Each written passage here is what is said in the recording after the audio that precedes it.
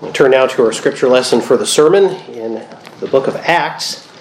We take a little break this week as we were celebrating the sacrament of baptism from our study of 1 Corinthians.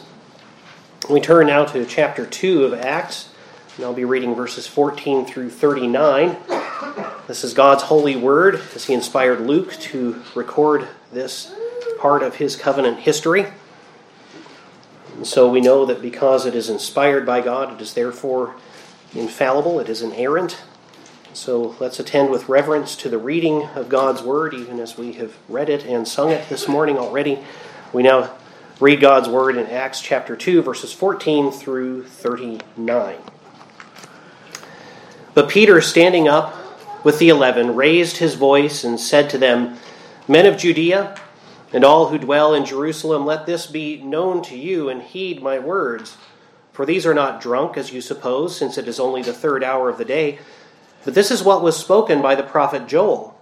And it shall come to pass in the last days, says God, that I will pour out my spirit on all flesh. Your sons and your daughters shall prophesy. Your young men shall see visions.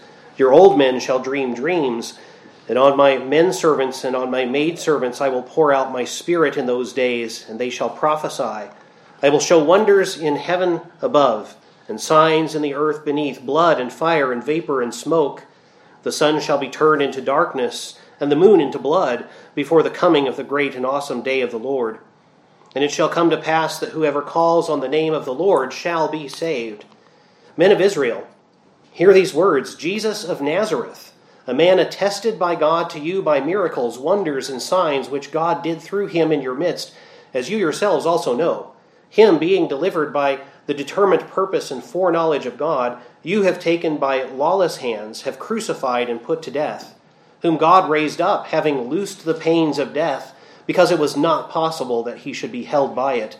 For David says concerning him, I foresaw the Lord always before my face, for he is at my right hand, that I may not be shaken. Therefore my heart rejoiced, and my tongue was glad. Moreover, my flesh also will rest in hope, for you will not leave my soul in Hades, nor will you allow your Holy One to see corruption. You have made known to me the ways of life.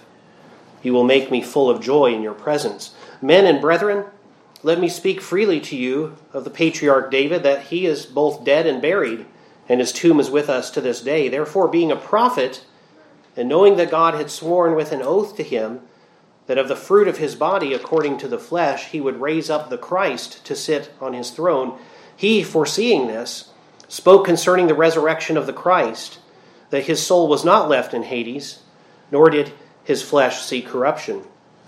This Jesus God has raised up, of which we are all witnesses. Therefore, being exalted to the right hand of God, and having received from the Father the promise of the Holy Spirit, he poured out this which you now see and hear. For David did not ascend into the heavens, but he says himself, the Lord said to my Lord, sit at my right hand, till I make your enemies your footstool. Therefore let all the house of Israel know assuredly that God has made this Jesus, whom you crucified, both Lord and Christ. Now when they heard this, they were cut to the heart, and said to Peter and the rest of the apostles, Men and brethren, what shall we do? Then Peter said to them, Repent, and let every one of you be baptized in the name of Jesus Christ for the remission of sins, and you shall receive the gift of the Holy Spirit. For the promise is to you and to your children, and to all who are afar off, as many as the Lord our God will call. And thus ends the reading of God's holy word for us at this time. May he bless its reading and its proclamation and its hearing this morning. Well, it's not my intention today to exposit that passage. In fact, if I were preaching through Acts, I probably would have broken that passage up a little bit. But rather, I'm going to preach on the topic of baptism, which seems appropriate today, using verse 39 as our point from which we'll jump off. And specifically, I want to address the biblical practice of infant baptism. Many Christians today would find it odd that I would say that this is a biblical practice, and I want you to be able to defend it when you're talking to your brothers and sisters who are of a more Baptist bent. And so such Christians would find what I just said and what just happened here this morning to be strange and unorthodox. However, in light of Scripture and church history, we find that this practice is completely biblical and orthodox. To be more accurate, the practice commonly called infant baptism really should be called the baptism of covenant children. We don't practice, quote-unquote, infant baptism in any sense in which we would just be indiscriminately baptizing babies. There were times that I served as a chaplain during my seminary education in a hospital, and sometimes someone would want a baptism for a little baby in the hospital, often one that was severely ill. And of course, I wasn't yet ordained to do any baptisms anyway at that point. But we would see that that's not quite appropriate. We don't just indiscriminately baptize any baby of anyone who requests it.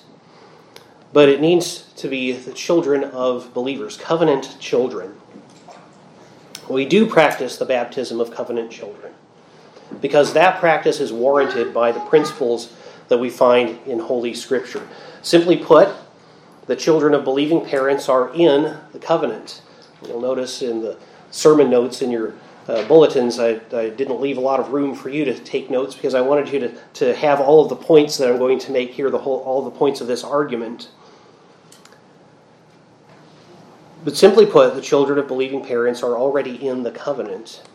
They're considered a part of the visible covenant people of God. And those children born to believing parents are in that covenant. Those who are, as we did this morning, are adopted by believing parents. Those whose parents become believers. They already have the children and they become believers. Those children are themselves to be baptized, and they become, hopefully we pray, eventually communicant members. When their parents are baptized and become communicant members, then their children are covenant children. So it's my purpose today to show that the Bible teaches that such children are members of the visible church, of God's covenant people, and are thus entitled to receive the sacrament of baptism. So in our reading from Acts 2, Christ had recently ascended to heaven. About 10 days after that, he sent the Holy Spirit upon the church to empower the church, the apostles' ministry, as he had promised them. This was at the time of the Feast of Weeks, that was also commonly called Pentecost, when Jews had gathered from distant lands to Jerusalem. Many of them that came from far and wide might have come even for Passover and stayed the several weeks until the time, the 7 weeks in fact, until the time of the Feast of Weeks. The believers in Christ were gathered together when the Holy Spirit made his presence known to them by the sound of a rushing mighty wind, Luke tells us, and by tongues as of fire coming and resting upon each of those disciples. And the sound of that wind drew a great crowd, including many of these people who had grown up in foreign lands, speaking various languages. And the disciples, most of whom were Galileans who had never studied any foreign languages, were able to speak in the native tongues of all of those people who were gathered there. They proclaimed the mighty works of God in those tongues. And this miracle then attested to the fact that these disciples were speaking a true message from the true God. And some locals, however, who were unaware that the Christians were speaking real languages, it just sounded like gibberish to them, accused them of being drunk. At that point, Peter stood up and addressed the crowd, first saying, as we read this morning, that these people are not drunk, as you suppose, but rather they're participating in the fulfillment of Joel chapter 2, verses 28 through 32, which he then quoted. And he then proclaimed the gospel of Jesus Christ to the crowd. He called Jesus God's Holy One, saying he was unjustly put to death as a sinner. His resurrection confirmed the truth of who he was and who he claimed to be, that he was the Lord whom David saw being seated at the right hand of God, the one who is both truly God and truly human. And upon hearing this gospel and knowing that they had been complicit, many of them, in the death of Jesus, in fact, any who is a sinner recognizes I was also complicit in the death of Jesus, for he was put to death for my sins. Upon hearing that gospel, Luke tells us these listeners were cut to the heart. That's what he says. Now that's a way of saying what we in theological language would call that they were effectually called. That God cut them to the heart with the preaching of his word. The gospel had reached their hearts. As Martin Luther told his students, all we can do is get the gospel to people's ears. It takes the Holy Spirit to do that. So the Holy Spirit is at work here, not only just among the people who are already disciples of Jesus, but among these who are now cut to the heart. And so they asked, "Men and brethren, what shall we do?" And Peter answered them in verses 38 and 39, "Repent, and let every one of you be baptized in the name of Jesus Christ for the remission of sins, and you shall receive the gift of the Holy Spirit. For the promise is to you and to your children and to all who are afar off." So that's talking about Gentiles being called into the church. "As many as the Lord our God will call." But notice the promise there that Peter is speaking of, he says, is to you and to your children. Well, what promise is that, we might ask? Well, from the historical context, especially the ancient rabbinical texts, we can see that in this period, if a Jew said the promise, and not a promise, but the promise, and he didn't put any qualifier on it, like saying the promise to David or the promise to Jeremiah that the exile would last 70 years, but just said the promise, he actually meant the promise God made to Abraham. That's the big promise from the Jewish perspective in that day. So what was that promise? Well, we find several details of the promise that God made to Abraham and aspects of it scattered throughout various statements God makes in the book of Genesis. The most significant element of that promise is found in Genesis 22:18, where he says to Abraham, "In your seed all the nations of the earth shall be blessed." Galatians 3:16 tells us that seed of Abraham is Jesus Christ particularly, who calls a people to himself out of every nation. But remember what we read earlier from Genesis 17 this morning. The Lord gave his covenant promise to Abraham and his descendants. Verse 7 from Genesis 17, "And I will establish my covenant between me and you and your descendants after you in their generations for an everlasting covenant to be God to you and your descendants after you." Paul in Galatians 3:26 tells us that everyone who has faith in Christ, everyone who belongs to Christ, is a child of God, for you are all sons of God through faith in Christ Jesus. And then in verse 29, Galatians 3:29, Paul says this meant that we who belong to Christ are actually Abraham's heirs. So this promise includes all who have faith in Christ. "And if you are Christ's, then you are Abraham's seed and heirs according to the promise," Paul says. Now, that's the same promise that Peter's talking about, the promise. And Peter says it belongs to the heirs of Abraham and to their children. So everyone, Jew or Gentile, who shares the faith of Abraham is an heir of Abraham, and this promise is to you and to your children. Now, in Genesis 17, we see that the outward sign of that covenant that God commanded at that time was circumcision. But let's consider what Paul has to say in Colossians 2:11. "In him," in Christ that is, "you were also," he's talking to Christians, "you were also circumcised with the circumcision made without hands, by putting off the body of the sins of the flesh by the circumcision of Christ." So believers in Jesus, Paul is saying there, have received circumcision, whether they are physically circumcised, whether they were Jews or not, whether they're male or female and can be circumcised or not physically. It's a circumcision, he says, that's made without hands. In other words, it's not a physical condition, it's a spiritual condition. It's the inward state to which outward circumcision had always pointed. In Deuteronomy 30, verse 6, Moses says, "And the Lord your God will circumcise your heart and the heart of your descendants, to love the Lord your God with all your heart and with all your soul, that you may live." So in other words, this is the gracious act of God. And that outward circumcision pointed to that. Deuteronomy 10:16, "Therefore circumcise the foreskin of your heart, and be stiff-necked no longer." Jeremiah 4:4, "Circumcise yourselves to the Lord, and take away the foreskins of your hearts." So this is an inner condition that's simply signified by that particular outward sign. So Romans 2:29, Paul says, "He is a Jew who is one inwardly, and circumcision is that of the heart." In the Old Covenant period, the outward sign of that inward change, of that spiritual condition, was physical circumcision of believers like Abraham, and of all the males in the believer's household. Remember we read anyone born or anyone even bought. So a servant or a slave that's bought and comes into the household.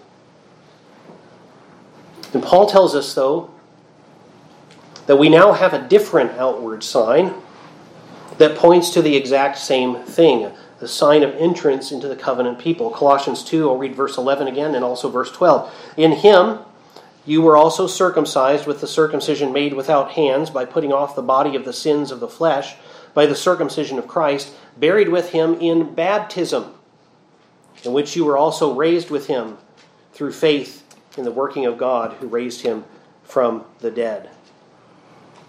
So baptism.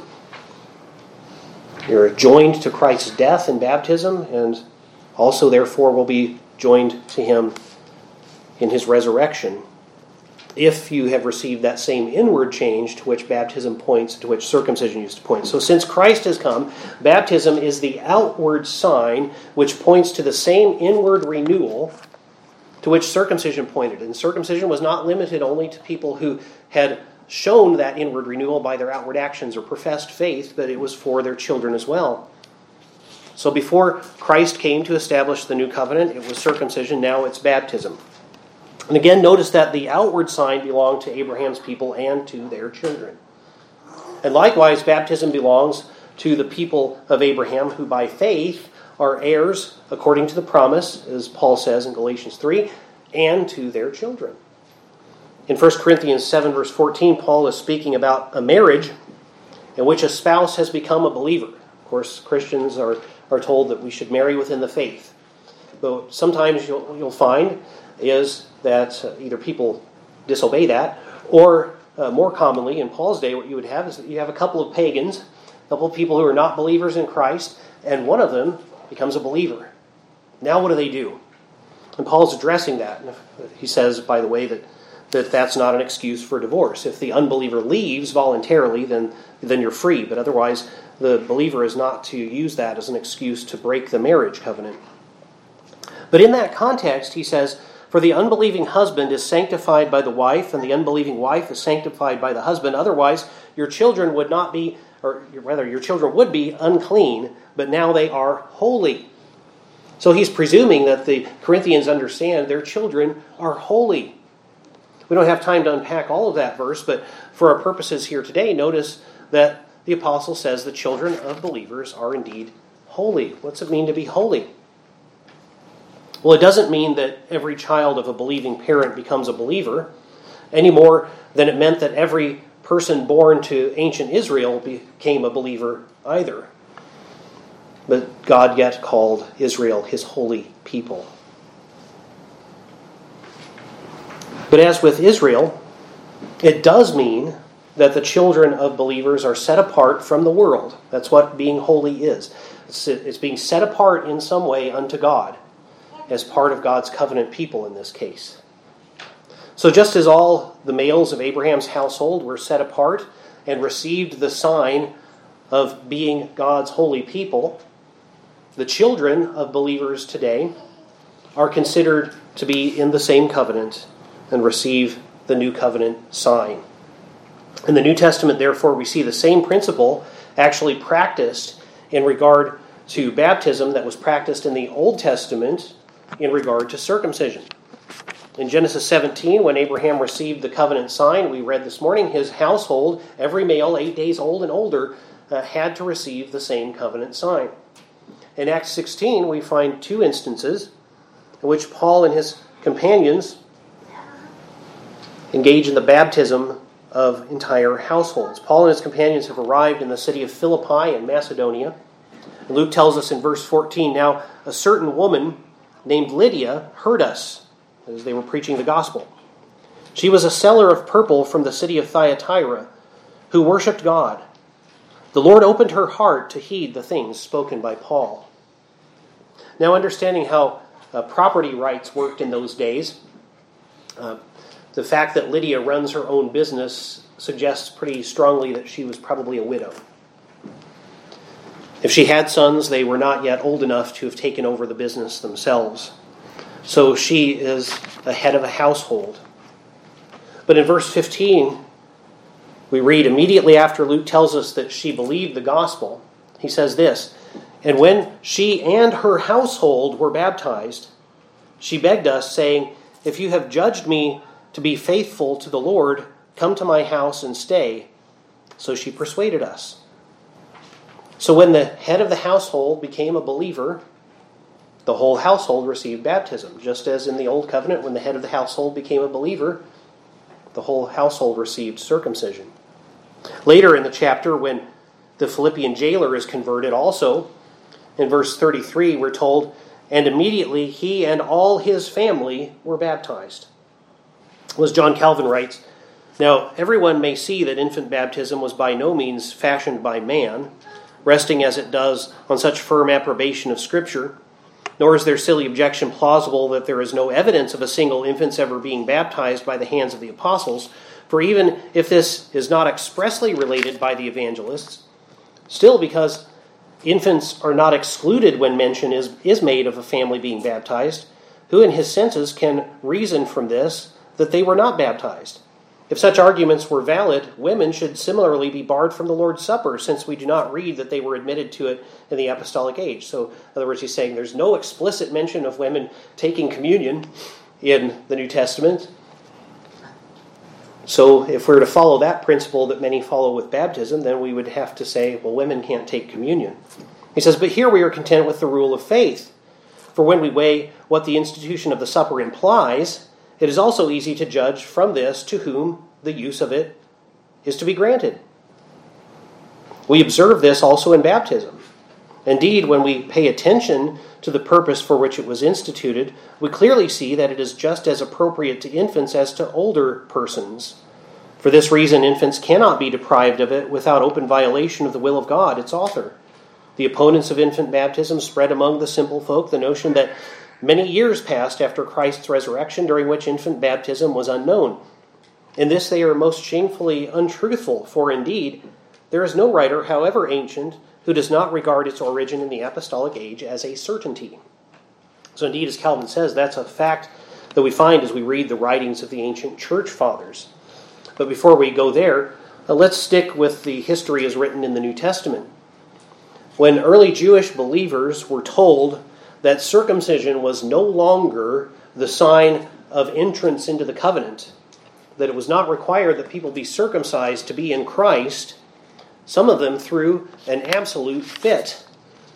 Read the book of Acts and Paul's letters and you'll find this. We find evidence throughout the book of Acts, especially in the events that lead up to the Jerusalem Council in Acts 15. And we find Paul arguing against this position that you must be circumcised to be in Christ in his epistles. Now, what would those same people have done? What would have happened if those same people had also been told, and also your children are no longer in the covenant too? They're not entitled to the outward sign of the covenant. Well, those same people would have thrown another fit. But there is no such fit to be found in the Bible or in the records of the early church. In fact, all of the ancient church fathers who speak about baptism consider baptism of covenant children to have been the normal practice of the church from the time of the apostles. We just don't find anyone saying otherwise. In the early centuries of Christianity, any time a new practice arose that was not from Scripture, we would find theologians and pastors objecting to it. They'd be asking, where did this come from? I don't see this in the Bible, whether it was prayer to saints. One of the great ironies of church history is how much Augustine of Hippo wrote against people venerating saints and praying to them. And now people pray to him and call him St. Augustine. The prayer to saints, veneration of Mary, the rise of the papacy. We might even note something that we point out frequently, the adding of musical instruments to public worship. You can actually find, you can trace when that happened and people saying, "What? Wait, what's this? It's new." There were always church fathers who objected to these things that were new as something I don't see in Scripture. There is no such objection to infant baptism ever stated by any church father in any of the many, many volumes of writing that we have. Indeed, as I was researching this, the only controversy that I could find about baptism in the early church came in a letter of Cyprian of Carthage to a man named Fidus. Fidus was concerned that it was unbiblical to baptize a baby who was not yet 8 days old. He thought since baptism is circumcision, and so that tells us they saw the connection in the early church, he said, shouldn't we at least wait until the 8th day? That's what we had to do with circumcision. And basically the answer that he received from a council of elders, and Cyprian wrote the letter on behalf of them, was that the timing of 8 days was more or less an Old Covenant ceremonial aspect, which were not bound by the ceremonial aspects of the Old Covenant law anymore, and so the church is free to baptize whenever. The children of believers can be baptized as soon as convenient, they said. But Fidus' concern shows us that early Christians understood that covenant theology of the connection between circumcision and baptism, and that children of believers were entitled to that covenant sign just as they were in the Old Testament. The Bible clearly teaches that children of believers are in the covenant. The promise was to Abraham and his heirs and to their children. And the heirs of Abraham are all of those who have faith in Christ, as Paul teaches in Galatians. Therefore, the promise belongs to believers in Christ and to their children. And so the sign of that covenant promise is appropriate for and belongs to the children of believers. God exhorts you, do not neglect this great privilege and responsibility. And that's really our only application and exhortation today. Do not neglect this great privilege and responsibility, for the promise is to you and to your children. Let's pray. Lord, let us not neglect the wonderful privilege you've given us, for which we are thankful, that you've given us the sign of baptism as a sign of being in your visible covenant people, and we thank you that you include our children in that covenant. We would ask that you would grant that each of the children here, or the children of anyone here who has not yet professed faith in Christ, would be changed in heart by you, would grow up into that faith, and that each one of us who is in the faith of Christ would grow up to the fullness of the image of Christ. That we might see that those who are baptized and in the visible church would also show by the fruits they bear that they are in your invisible church. We pray that we would remember the duty to rightly apply this covenant sign to all to whom it belongs. We pray this in Jesus' name. Amen.